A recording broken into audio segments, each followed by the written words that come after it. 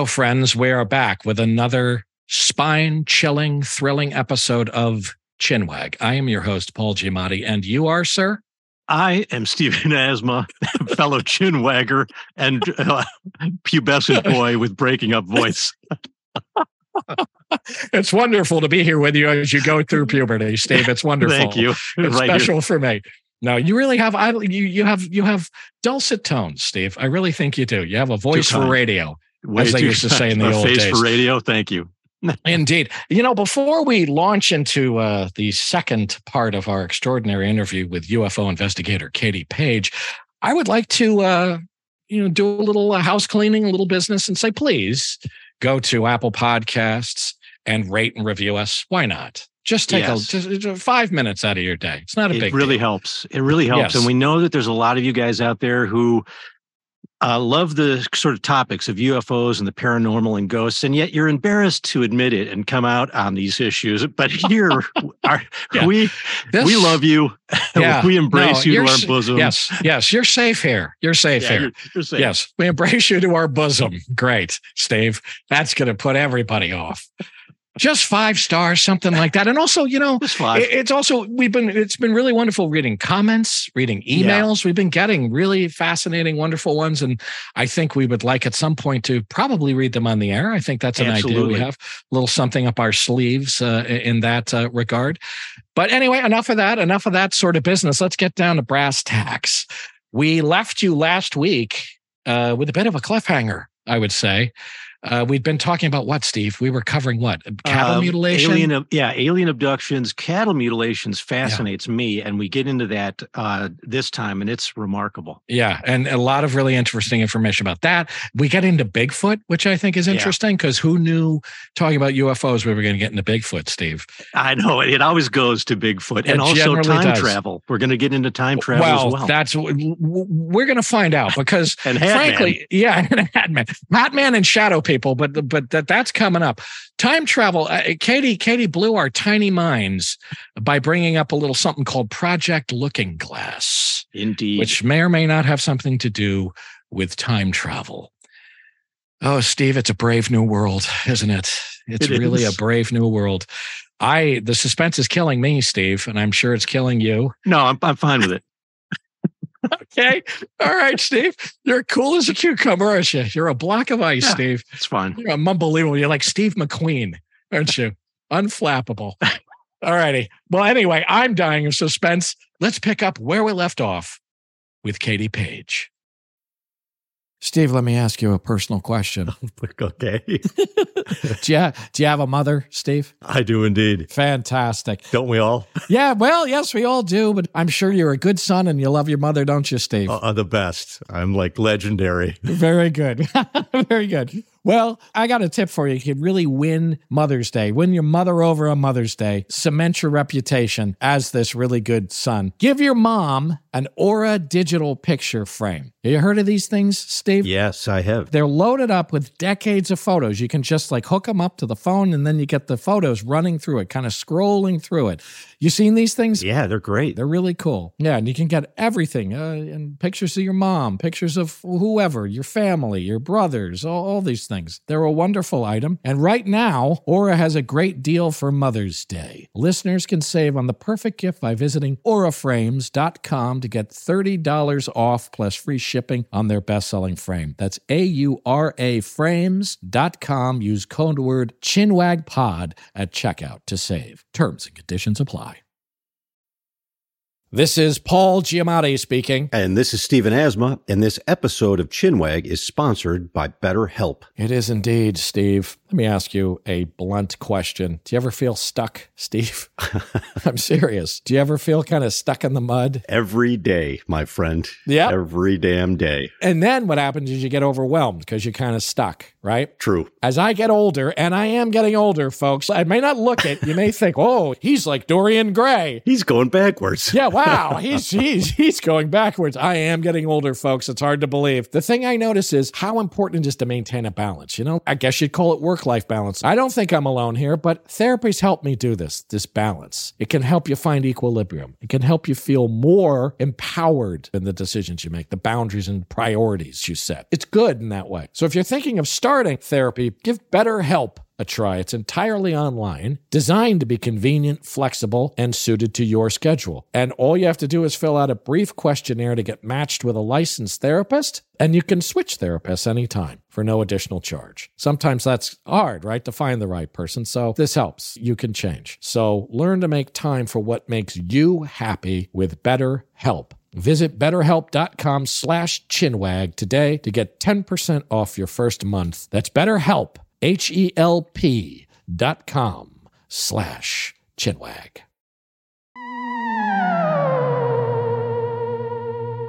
I believe that there's definitely weird stuff going on. There's all kinds of they're developing all kinds of invisible aircraft and stuff like that. I mean, they really syndrome. Are. And I mean, that shit is actually going on. And I mean, they've done all this crazy stuff, the remote viewing stuff, and they've done plenty of crazy stuff. I'm sure there's guys at the RAND Corporation working on time travel and shit like that. I mean, they're doing it. Oh, yeah. But that might have even existed, right? Travel? Yeah, Project Looking Glass.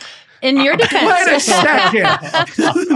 Project Looking Glass. Yeah, all right, of course. Wait a second. Just tell me, what is Project Looking Glass? What is it?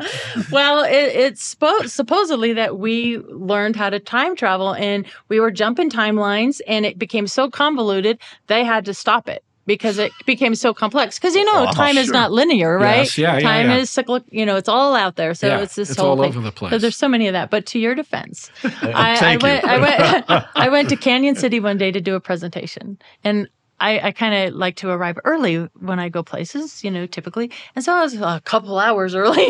And I come into this building I wasn't supposed to be in. It was a newspaper.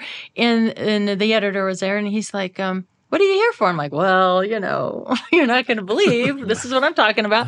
And he was a high up in General Electric. And we talked for an hour and a half. And he basically, he had high clearances. He basically told me that we are at least 40 years more advanced in our technology and propulsion than what people know. Oh, really? So in your defense, that's interesting. A lot of this could be ours. That makes sense because I see those tic-tac, crafts moving around, and I'm like, that looks like nothing. Yeah. But then maybe we are that far advanced, and when I hear you say that, I'm like, oh, well, maybe it could be that we're coming back. We're time travelers coming back. That's that we've gotten too. Ourselves ahead. I've heard all that too. That we've come back because it's sort of the time traveling thing has allowed us to come back with this technology from the future. Right. I think that solves one problem with a bigger problem. That just creates a whole other fucking ball of wax. And that's what happens. Yeah, that is what happens. And then there's Dr. Michael Masters, who talks about the evolution of humanity and how we're evolving, and eventually we might become the Greys. Which I've heard people talk about that. What about the lizard people thing? What is that about? Yeah, the reptilians. The reptilians. The Anunnaki or whatever they're called. Is that what they're called? Isn't there a name for them, something like that? The only thing I want to say about all the different races, because there's different. There's the reptilians, there's the tall Greys, there's the short Greys, there's the Nordics, and there's some really unusual ones that are kind of outliers that have elephant noses and different type, my weird guys. Guys. But here's my personal feeling on that is, if somebody is going to tell you, well, that particular type is from planet Reticuli and this and that, and this is what they want, and this is what their motive is, and blah, blah, blah. I'm just like, right. How do we know? We don't know. They're good. They're bad. People like to put them in boxes. Are we all good? Are we all bad? No. Yeah. So I kind of stay away from that and trying to label, because we're just putting our own. So there are theories about reptilian. You're not going there, but the bad reptilian. What is the whole reptilian? But that goes back pretty far too, doesn't it? I mean, it goes back into the 70s. It really does, and maybe there is. Maybe there's some truth. I mean, there's the whole big Galactic Federation theory. There's a secret space program. The Galactic Federation is basically a bunch of different races or species of extraterrestrials, meeting at a table very much like this and deciding the fate of the universe and in the different people on the different planets. And some people believe, and I wouldn't disagree with them, that as far as evolution goes, we're like the children in the universe. We're at the children's table. We're violent, but some people like to paint. Yeah. Gort. Yeah, we need Gort. Yeah. But we have a lot of beautiful things, I think, as humans. We have beautiful art and music. And so I think we're a really great species. And I think there's people out there like helping us evolve and to get more spiritually invited. That's like 2001. That's the monolith thing. Yeah, that there's something beckoning us forward. Yeah. That we need that's beckoning us forward. But part of me believes that. That's you mentioned this earlier, Paul. That's part of this older tradition, which is like in Celtic traditions, there would be like fairies that would come and bring you wisdom. And then they'd like make your butter and repair your shoes. Right. Seriously. They would help. Yeah, they would help. Yeah, they would help. But then there were also kinds of abductions, as it were, like to Elfland and to Fairyland. Yeah. And then the person would return and they'd sort of have some new wisdom. Yeah. So there's some, not that I think that's happening. Yeah. I just think it's a human psychological phenomenon. This is my view. Like I think these are all very imaginative, but they're not like delusions. They're just hopeful thinking. But it's the thing that I'm always saying about the abduction phenomenon, that I say to myself, let's just say that it's not objectively happening. It's still interesting. It's still something It's still super interesting. If it's completely a product of our psychic apparatus, that's really interesting. It is. Why? And that's John Mack was saying that early on, who was this Harvard psychiatrist who was really an amazing guy, who was saying early on, because I think he came to believe it was an objective, actual thing that was happening. But early on, his thing was, I don't know if it's really happening, but something's happening. So many people are coming to me and for some reason, something is incredibly compelling and like really psychically exciting is happening to these people. That's worth taking seriously. And I'm going to throw a wrench in there a little bit. Something I've been really interested in is this phenomenon of disassociation and trauma. So a lot of these contactees and abductees have either near-death experiences or they have traumatic backgrounds. And when we are in trauma, when we are in fight or flight, and I had a lot of trauma also as a young person through fights and alcohol, I don't want to get into all that. But when you leave your body, whatever the reason is, and you disassociate out of your body, like astral travelers, you connect into something greater than this universe. And once you're connected into that realm, it stays with you. It's hard to changes something maybe in your brain.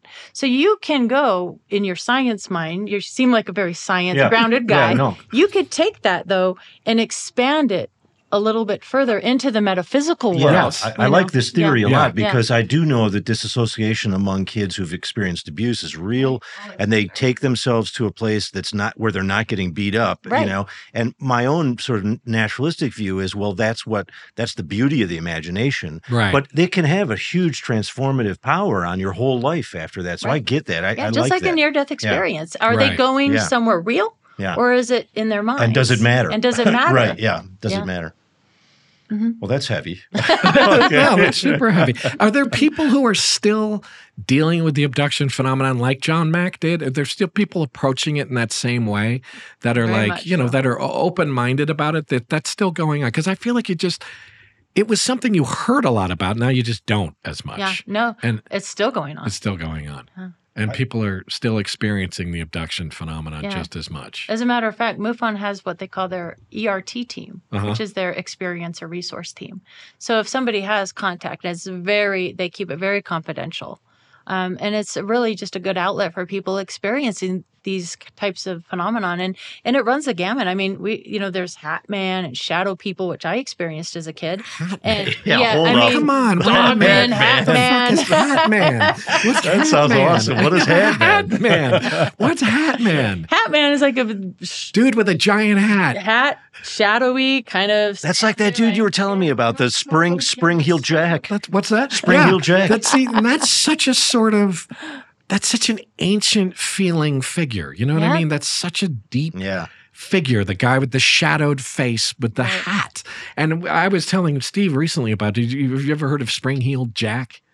I hadn't heard about it either. Spring-Heeled Jack was this, I think, contemporaneous with Jack the Ripper. Yeah. There were these sightings of this creature in London, late 19th century, who could jump over walls, who could jump around. And the jumping thing is a big thing with a lot of this stuff, I feel like. In the Betty Andreasen case, there's these hopping aliens that are jumping over things. And in China and lots of Asian cultures, the hopping ghosts and hopping goblins and stuff like that. But Spring-Heeled Jack could jump over things, and he had this incredibly bright light on him, and he had these weird hats that shadowed his face, and he looked sort of like a gray alien. Yeah. But it was this widely reported thing in Victorian era London. So it's the same thing. So all that stuff goes back so far. And he would menace women like who were like walking on the street alone. And this is a sort of interesting. Connected it to Jack the Ripper. Yeah. In some ways. Scary. But I am interested, like, because we started out talking and you were pointing out how positive many of the people's experiences were.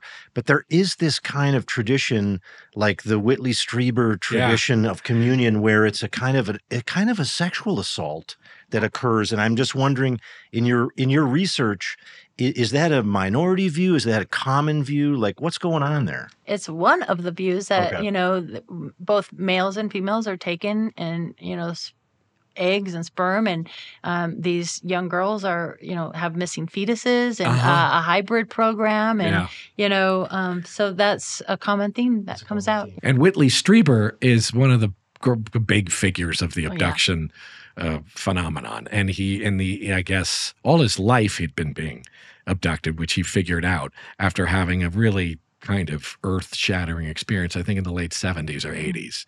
And he wrote a famous book called Communion, which became wasn't it like a cabin in the upstate New York? Yeah. That's right. And there was lights and things like that. And then he remembered through hypnosis experiences of being abducted and it was a lot of these different kinds of, there were the weird little blue men in the weird, like, there's a whole thing with these blue men in these kind of like workman outfits, which is a fairly common one, I guess, that people see, and different grays and tall ones and short ones and all these different things. And in some ways it was a really defining text, I think, for the whole sort of abduction experience. One thing I wanted to just say is, like, it's not really a question, but it's just sort of put it out there. And that is, since so many of the abductions are retrieved through hypnosis, one theory is that they could be actually false memories that are generated in the hypnotherapy itself. Mm-hmm.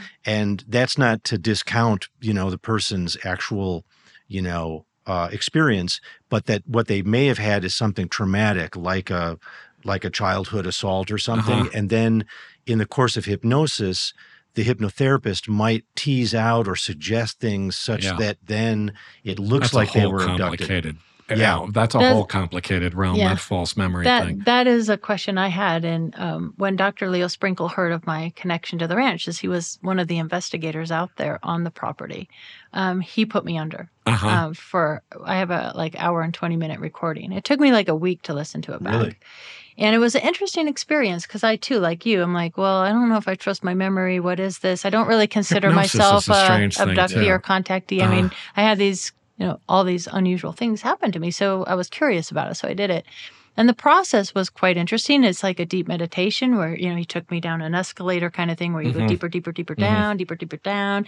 And I was aware, and my eyes were closed, and I was aware that I was talking, but I was in such a different place. And he was really good about not asking leading questions, okay? But when I listened to it back, there's one part of the tape, and it still creeps me out to this day, because my voice literally changed to a little girl's voice. Right. And I say something like, and I wasn't scared. Like, it's just this creepy. And I'm like, okay, that sounds me like when I was 9. Weird. And I was also talking like a 9-year-old. Like, I was like, and that, and that, and that, and that. And I'm like, you're not conscious of doing that. And I wasn't conscious. No. When it played back, I was like, what is that? Hypnosis alone is such a weird thing. It's so weird. It's like, it's such a strange thing. I don't know what the hell I think about hypnosis. Yeah. But what's interesting is the whole kind of masking memory thing, which is what, potentially too is being posited there, that it's like the alien thing is a masking memory for some real trauma that happened. Yeah. Whitley Strieber's thing, I think, starts almost initially with, actually, the memory is of an owl, I think, in his house. That's the whole book. But yeah. And it's like, and that's how it starts, but that's the masking memory. What he then figures out in hypnosis is the masking memory is that it was an owl. Yeah. And in fact, it was a fucking thing in his bed. It was aliens in his bedroom. Right. So there's layers of, I mean, you could get endlessly lost in that thing, I think.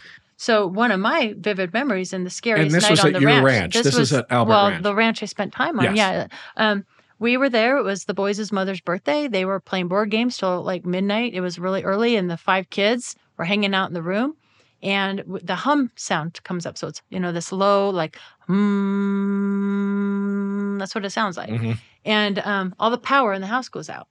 The brightest light I've ever seen, brighter than the sun, no helicopter nose, no sound whatsoever comes through the bedroom window. We're all scared, panicking, the hum, the no lights, candles, flashlights, craziness. And all of a sudden that disembodied electrical voice from every orifice of the house comes out. And this is the memory me and my sister have specifically. And what was crazy about it is, so my sister and I remember this really scary night. And I get the briefing document and it's quoted exactly what that said. So it was reported in the report. Basically, it said along the lines of, we have allowed you to remain.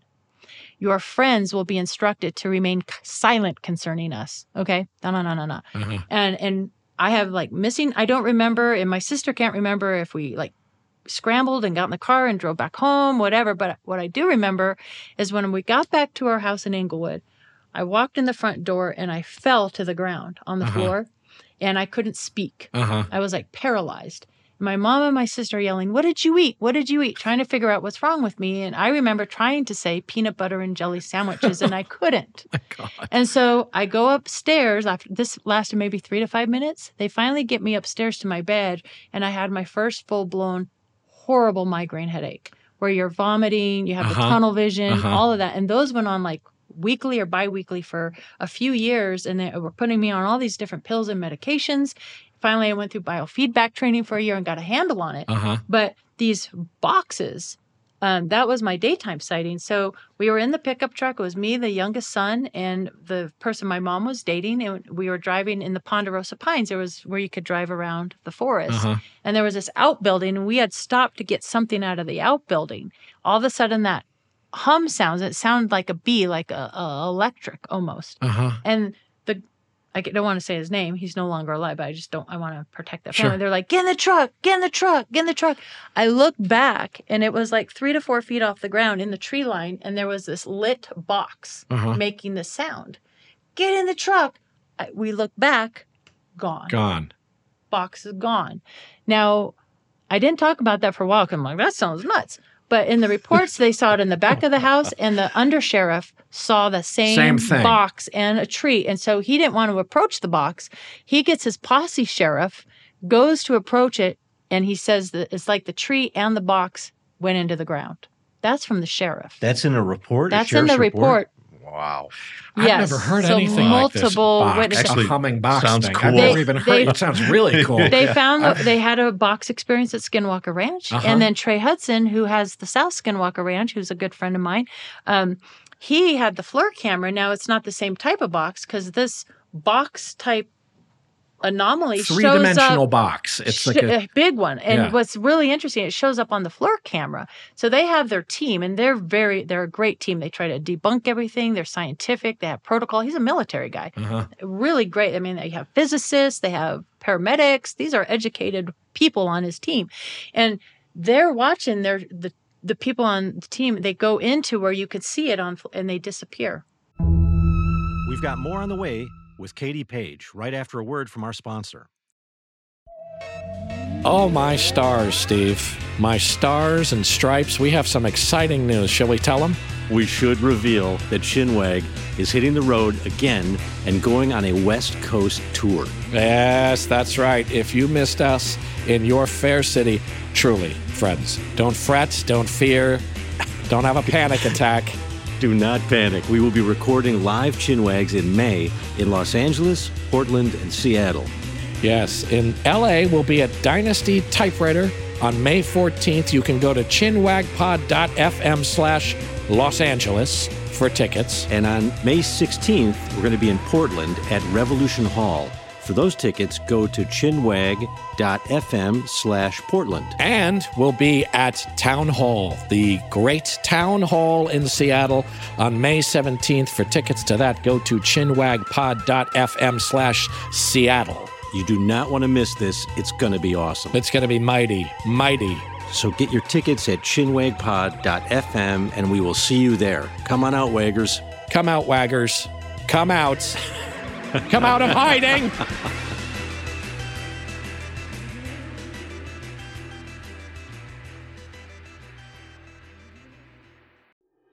Have you ever wondered why we call French fries, or why something is the greatest thing since sliced bread?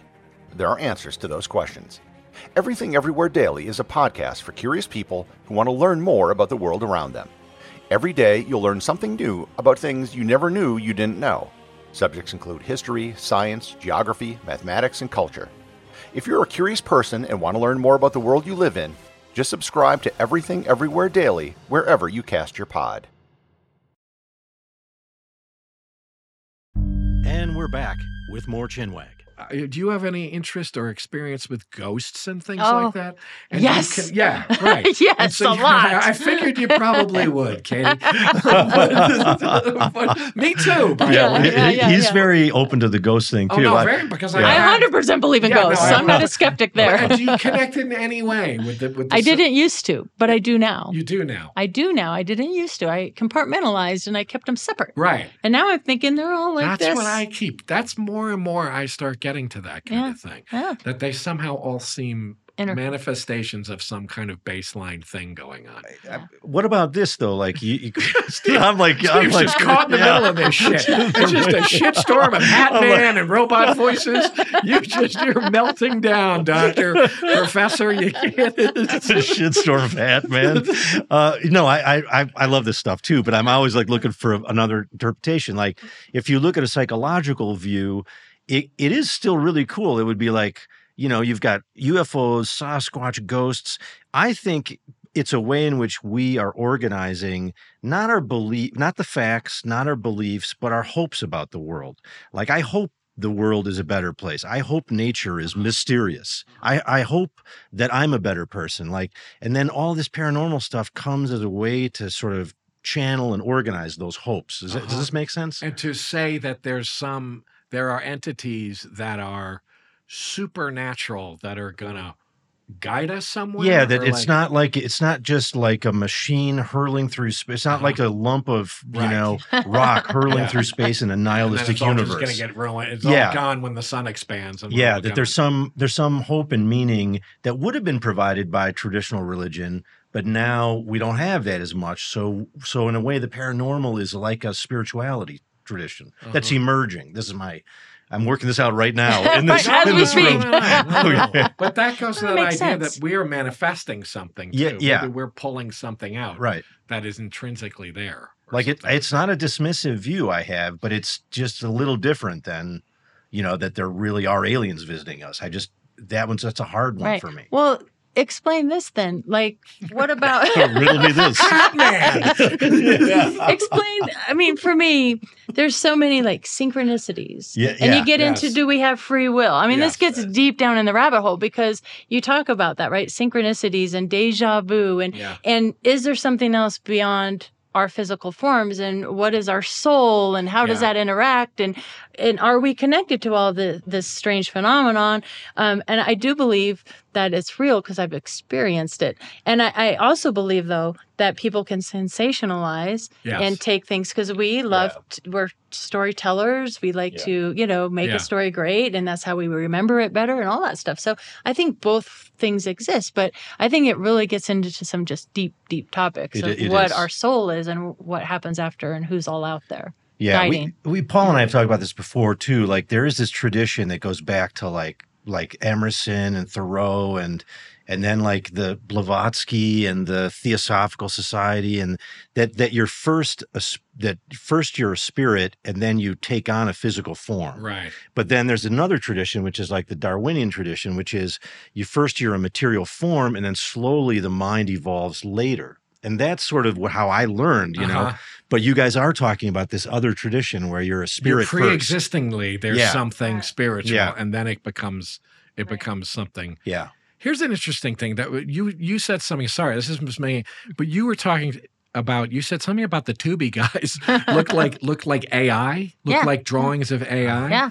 I know. And I don't know if this is any, but I know somebody who subscribes to the notion that AI is some sort of manifestation of aliens in some way. Well, right. That it's going to be some kind of that it's either being guided by them or we're going to manifest something through AI, and they are going to be. Is that a wackadoodle thing that just this guy I know is saying? No. That's not a wackadoodle thing. There's some theories out there. I mean, you look at Leonardo da Vinci, you look at Elon Musk, you look at these people that really change things, right, throughout humanity. And you're like, who's guiding them? What are they doing? It's you like the star seed idea? Is that a star seed thing? Well, I think that can connect to that, right? Because I researched that for a while. I kind of got in as my journey took me through many different things looking into. One of them was that, like the Indigo Kids and the Crystal Kids and, that. And so I do believe if there's a seeding, if there's a changing of our DNA, and we look at our younger kids. So I'm the mother of 5. I have 4 boys and a daughter, and they're all adults now, and I have 2 grandkids. So I'm aging myself. Nice. But I look at them and their generations, right? And so I, from 20 to my 35, and these kids are growing up so much differently than we did in the 80s. I'm a kid of the 80s. And I often wonder, is that some manipulation by ET, right? Are we evolving into the AI, the and this alien, is all being and pulled this is along, all and that part of it. It's a positive spin on AI, that's for sure. Really that is. it's some sort of manifestation of that's going to serve us well. I hope it's the positive.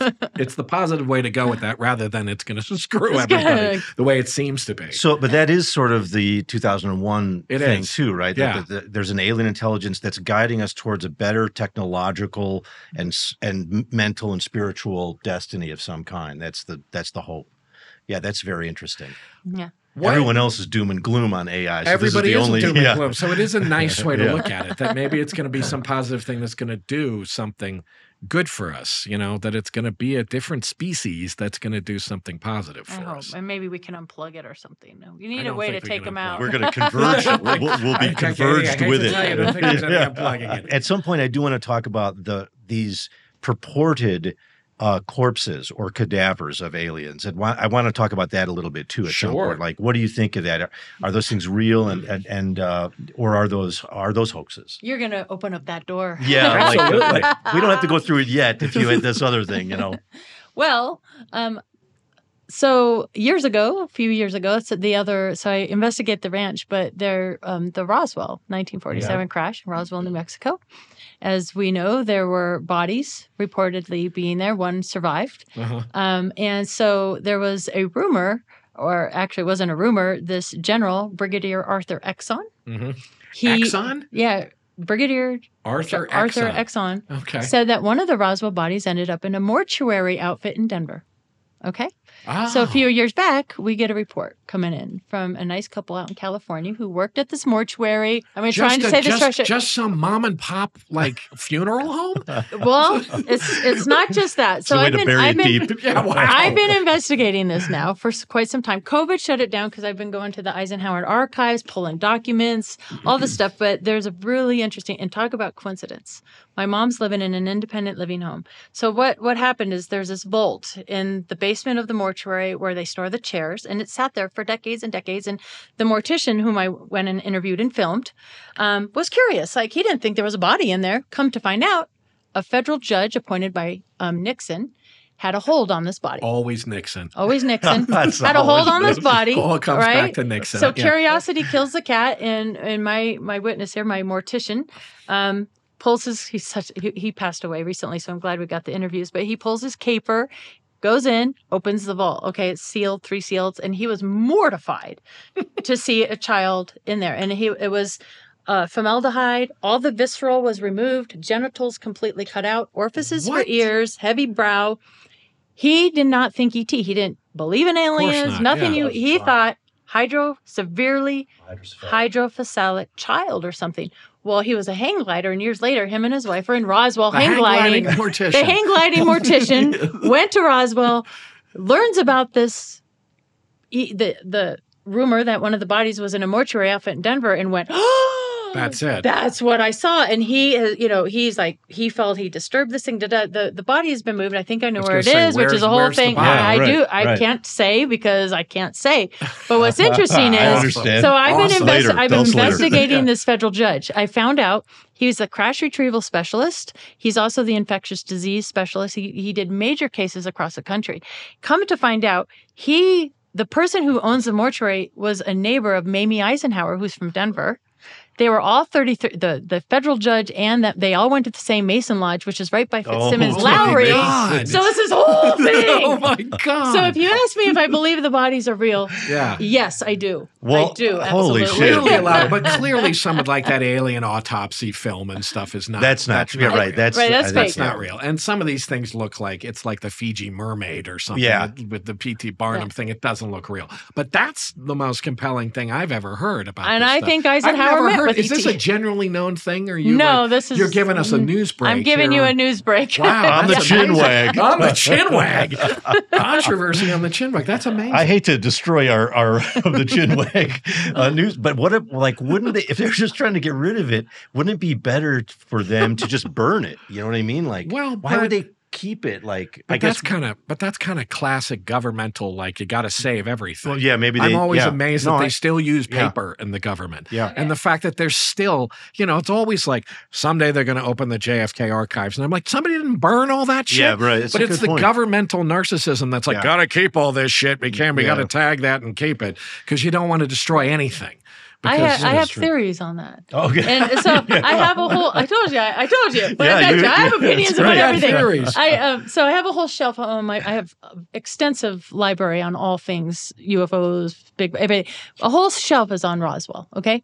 And I know Don Schmidt and that, but I haven't read them, and I haven't read them on purpose because I want to go where my research leads me. Okay. Sure. And so a question I get asked is like, why would they keep one? Why would they not just burn it? Yeah. And why would they keep it in the basement of a mortuary? It's like, my theory is it's like hiding a book in a library. Yeah. Okay. And I feel if Eisenhower actually met an ET and they connected, he's going to respect it as a living entity. He's going to give that respect. Wow, that's interesting. To have that empathy for that and say, don't just burn this thing. Right. And why was one body brought to Roswell? Well, I did confirm with Don Schmidt that we do know that Lowry was out there, at the Roswell crash scene. But my feeling is because Fitzsimmons at the time when Eisenhower had his heart attack and he was treated, it was one of the greatest military hospitals in the country at the time. So maybe perhaps there was an organ, skin, whatever, that they had a specialist there at Fitzsimmons, and so they took one there. Why would you put all your eggs in one basket and just send them to Wright Pat? It just made sense to me that perhaps there was a specialist else to get somebody to deal with this thing. And maybe it was a special something. I don't know if they have organs, whatever. Right. And that's why it had all the visceral, completely cut out, just gone. Sure. So, and I think they didn't burn it because of empathy and because he connected to it. The humanity of the being. There is there's a really interesting case where they found this small, it's like 6 inches long. You guys are probably familiar with this. It was in Chile, and it was a little fetus-sized person. I think I've seen this but thing, its body was so further developed beyond what a fetus would be, and it had this sort of long miniature head. person. Yeah, and I guess like investigation, it was celebrated as possibly an alien, but then investigation reveals, it's kind of funny because it reveals that it's human and has human DNA, but it's also like their explanation, the scientific explanation is so bizarre. It's like, this is a bone malady that we've never seen before. Yeah. But it is just, believe us, that's what it is. It has that kind of feeling. Are you familiar with that case? I am. And we just did an interview with somebody, and even though for a while there it was a hoax or don't pay attention to this, it's coming back around as very, nope, we don't know. It is really weird. It's super weird looking, that thing. Yeah.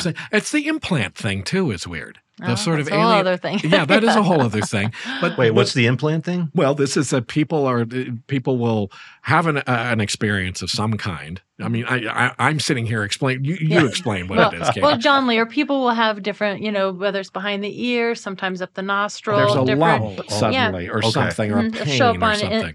On X-rays, and some of them have been removed, and they're magnetized. They're this. They don't adhere to the tissue like they should, and all this. So they've actually removed them, and of course, like with so much in ufology, they're like, oh, well, I did this. They removed it, and now it's gone. We don't know what happened to it. But yeah, a lot of people report like implants. Yeah. One thing I did want to ask you about is like what's happening now. Like why did it become UAP? Why did they decide we're not going to call it UFOs anymore?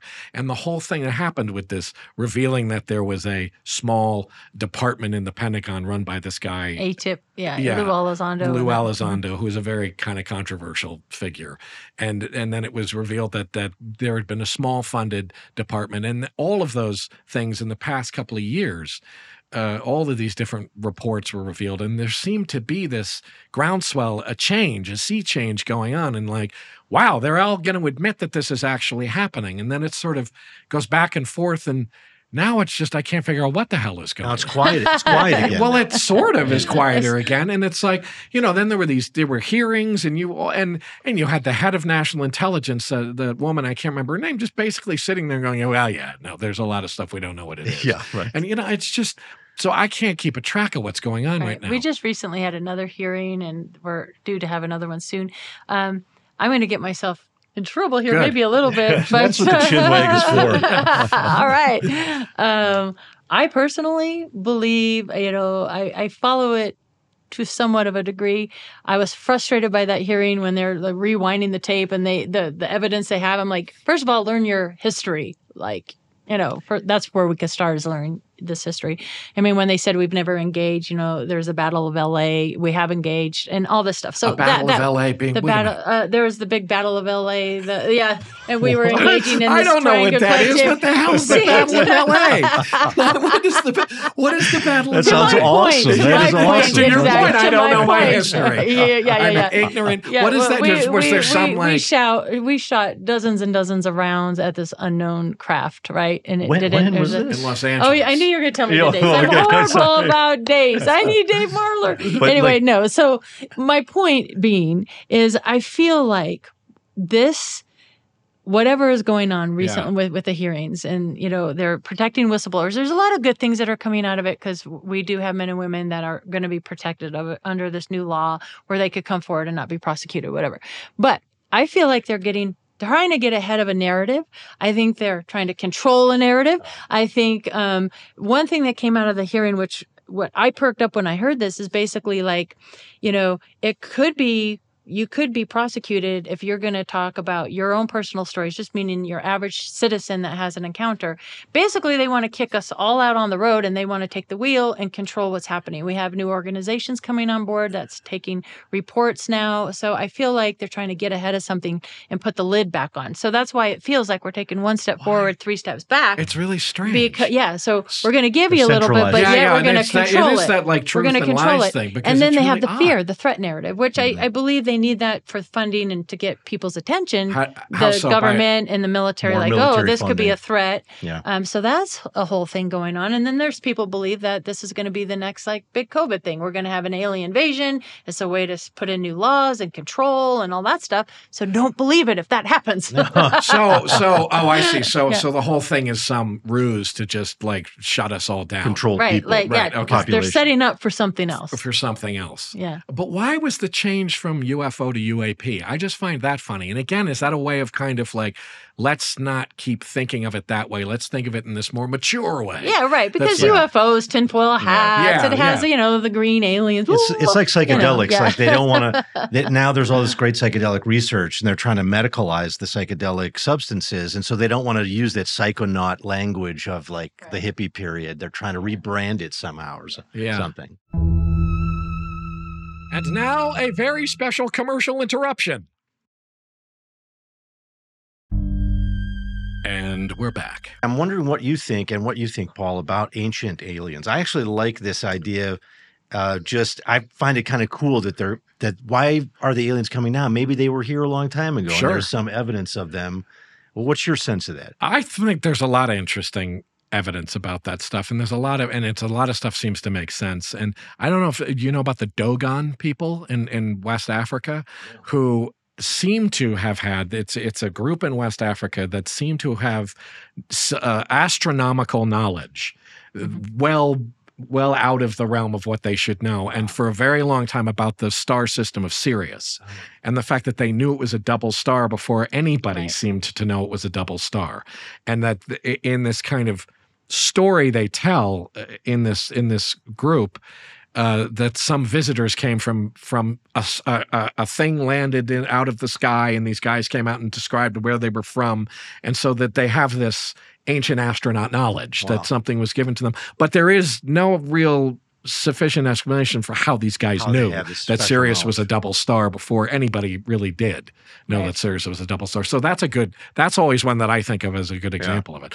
But there certainly are. I mean, it seems it's a cool idea. The thing that's interesting is that Carl Sagan, who basically was one of the founders of SETI, which is the Search for Extraterrestrial Intelligence, he thought that if there were ancient aliens, it would be these weird stories like from the Bible. And there's a famous Babylonian story that's like fish people come out. And all of that stuff looks like, But then what happened is he kind of backed away because like Eric von Daniken did, his stuff. And he wrote all these books and popularized the idea of ancient astronauts. And so then the sort of more sober-minded astronomers sort of backed away from it a little bit. Do you feel that sometimes that like there's some people that are like, you're going too far. This is getting too wacky. This is too wacky for me. Do you have that sensation that it's like? Yeah, very much. And, that, and I also, there's interesting people that are kind of pocketed in this field. I don't know what they're doing. I don't know. Obviously, the military, like I talked about earlier, they have secrets they need to keep. They want to know what's being reported. But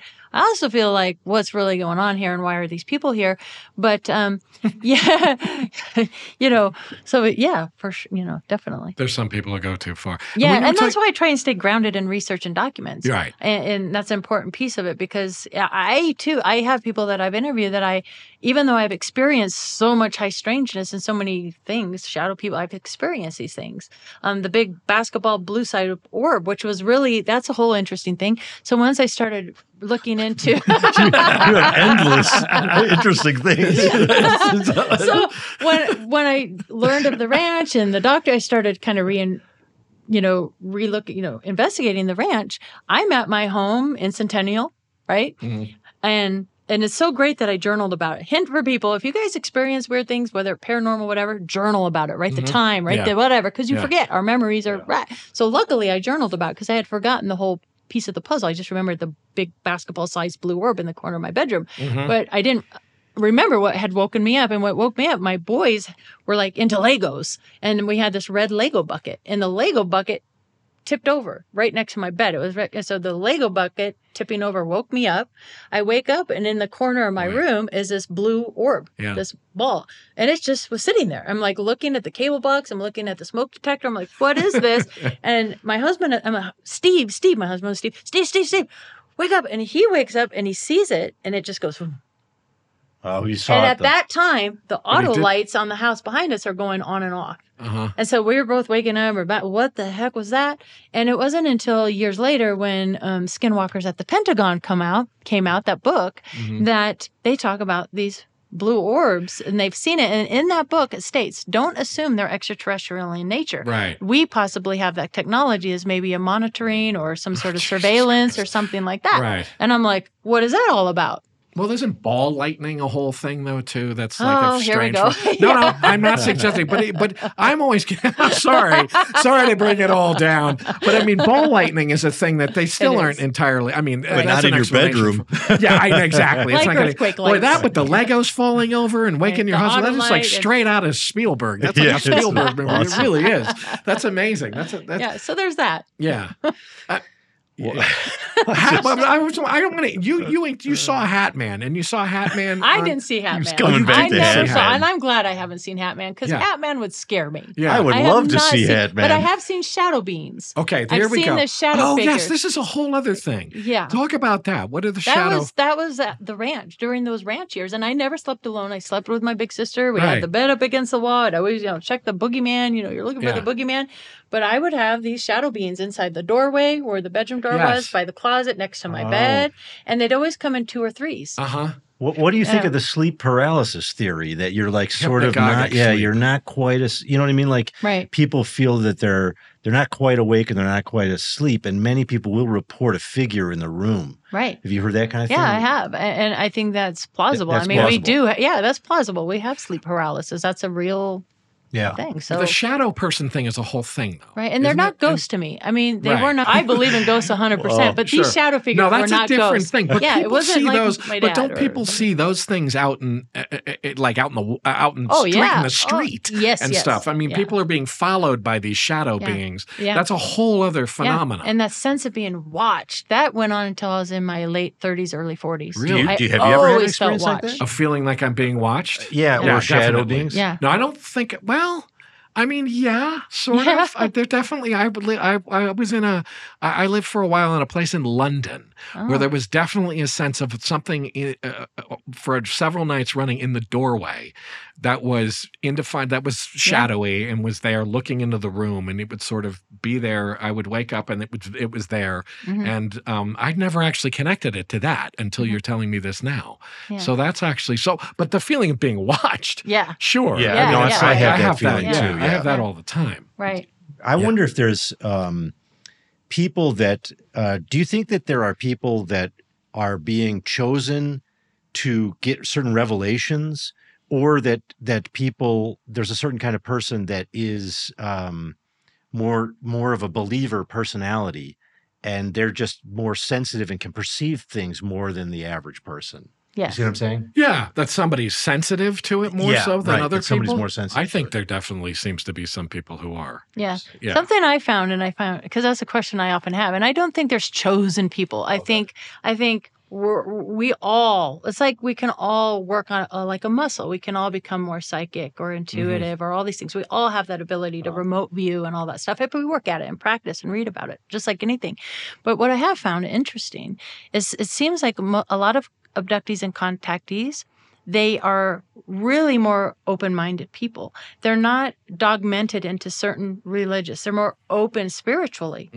And I think that whoever might be contacting these individuals, that's why they're kind of because they're more open and accepting of it. They're already open and not dogmented. Because and that feels very religious to me too. You know what I mean? Like a religious person would be like, once you're open to it, the spirit will move through you. And the person that's close to it, the spirit's, you're still waiting, like you're not there yet or whatever. And some people don't want to see it. Right. Like, they're just so grounded in our physical reality. And that's why I think we incarnate, right? For our five senses. Because when we're in spirit form, we can't do this. We can't taste food. We can't have these emotions. And that's why we're here. And some people are just so grounded into that 3D reality, they don't want to go out and experience Hat-Man or anything. I don't want to, so forget it. So you won't see it. And maybe that's part of manifesting. They don't want to experience Hat-Man. Well, you have been extremely generous with your time. You really have been. It's been fun. Yeah, really. This is amazing. And I've learned a lot. Well, that was something. Down the old rabbit hole, right, Steve? Yeah, that was amazing. Crazy. Yeah, we got a lot of useful info from Katie Page there. Chilling and weird. Yeah, some scary stuff. Hat-Man, that's it. I'm with Hat-Man, I'm good. I'm done. We need a new Marvel character, Hat-Man or something. A franchise. Fantastic. Listen, I would play Hat-Man in the Marvel franchise. Okay, so let's put that out there. Listen, folks, thanks for joining us once again. We love you. Please email us. Drop your thoughts in the comments. Give us a review, etc. We would love to hear from you. Until next time, adios from the Chinwag.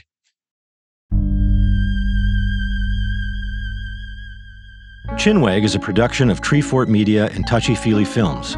Hosted and executive produced by Paul Giamatti and Stephen Asma. Executive producers for Treefort are Kelly Garner and Lisa Ammerman. Dan Carey is executive producer for Touchy Feely. Our series producer is Rachel Whitley Bernstein. Our associate producer is Andrew Miller. Original theme music by Luke Topp, with additional music by Via Mardot. Oscar Guido is our executive in charge of production. Tom Monahan is head of audio for Treefort. Animation created by Alex Sokol. Audio production, supervision, and editing by Maxwell Carney. Additional audio assistance and mixing by Jeff Neal. Video editing by Brian Barczewski, with additional production management from Renee Levesque. Clara Wong is Celestial Empress of Benevolent Knowledge. Lastly, for more information, go to chinwagpod.fm and find us on Instagram or TikTok at chinwagpod or on Twitter at chinwag_pod.